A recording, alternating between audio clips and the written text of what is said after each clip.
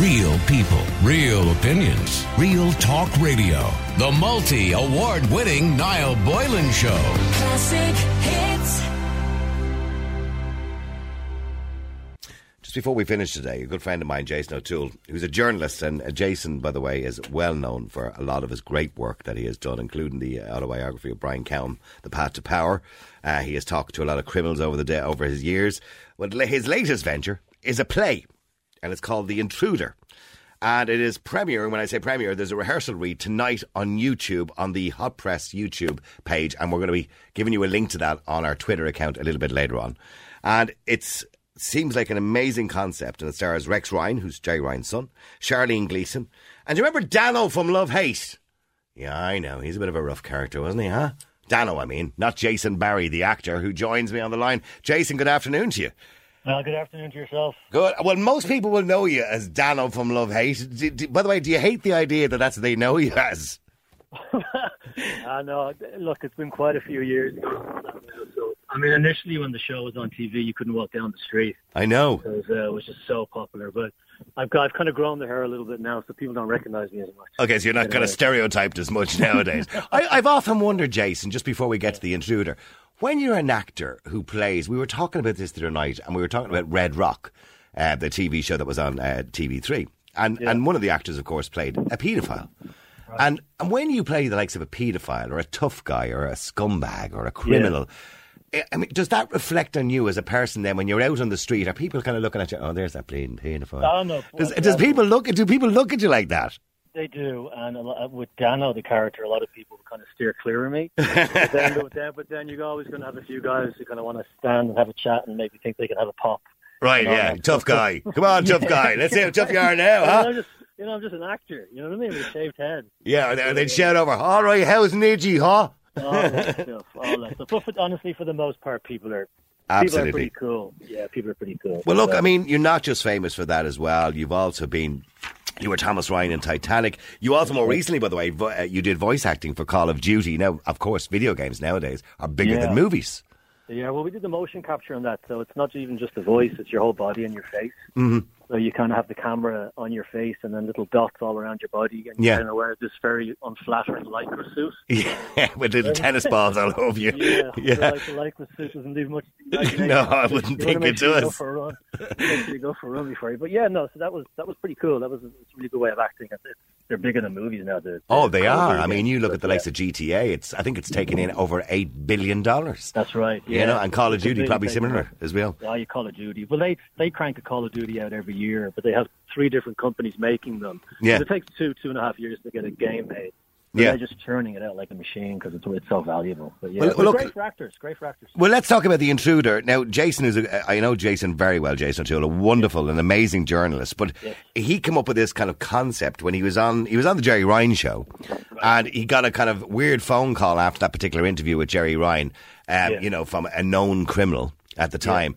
And he came up with this kind of whole concept of, I suppose, the dangers of being a journalist, etc. Run me through kind of, without giving away too much, run me through the kind of basic gist of it for people who might want to watch it. Well, yeah, basically what it is you have a journalist who's probably come home from a heavy night out, and when he gets back into the apartment, there's somebody waiting for him, and that person is a notorious crime boss who has a bone to pick. That wouldn't be you by any stretch of the imagination, would it? I always want to play the reporter, but I always get thrown the crime. Yeah. Well, you look the part, Jason. You know.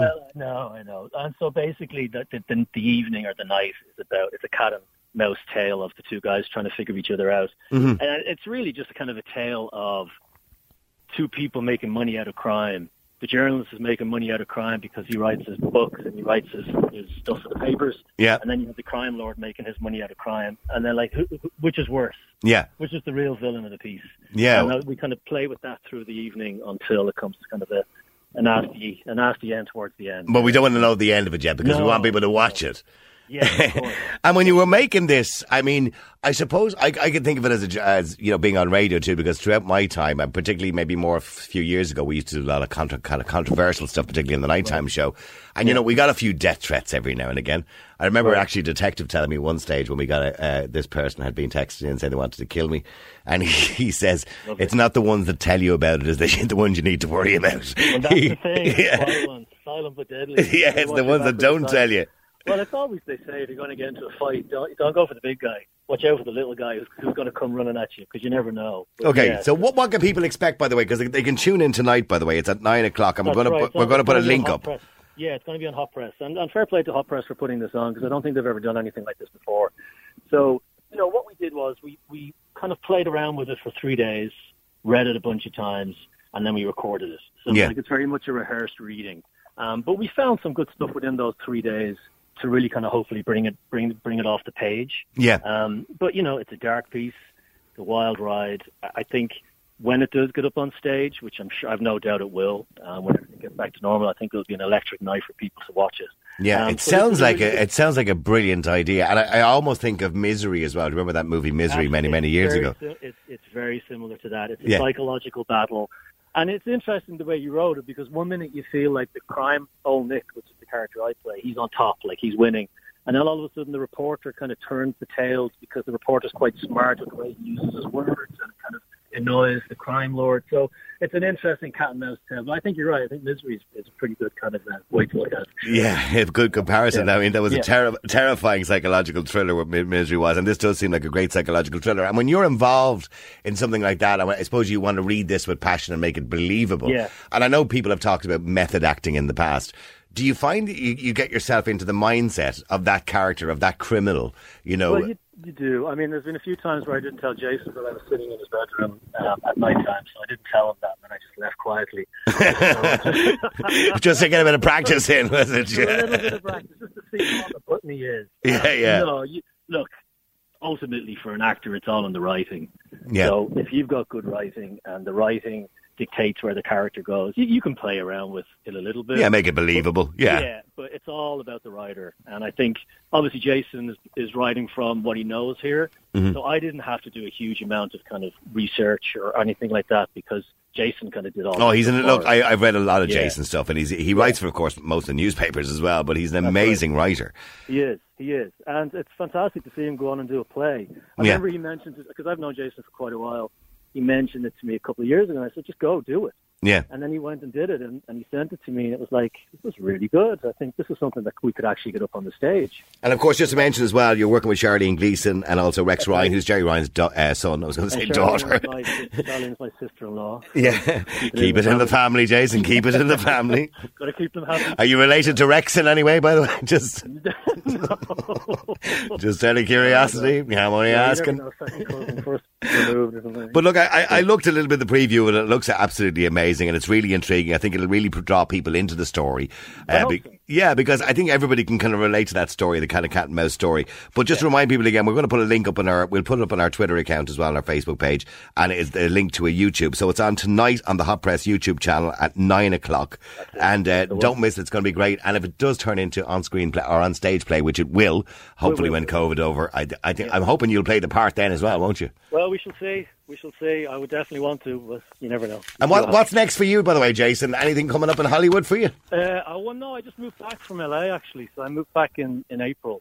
I'd say Hollywood is kind of dead at the moment. Is it? Nothing Hollywood really. Is dead. Yeah. And I think that the pandemic has basically shown people that you don't necessarily need to live in LA. No, Hollywood's not dead. It's dead in LA. Yeah. Because Hollywood's all over the place. Well, of course. Yeah. Yeah. So I think it's just showing people that you don't necessarily need to live in LA the way you used to.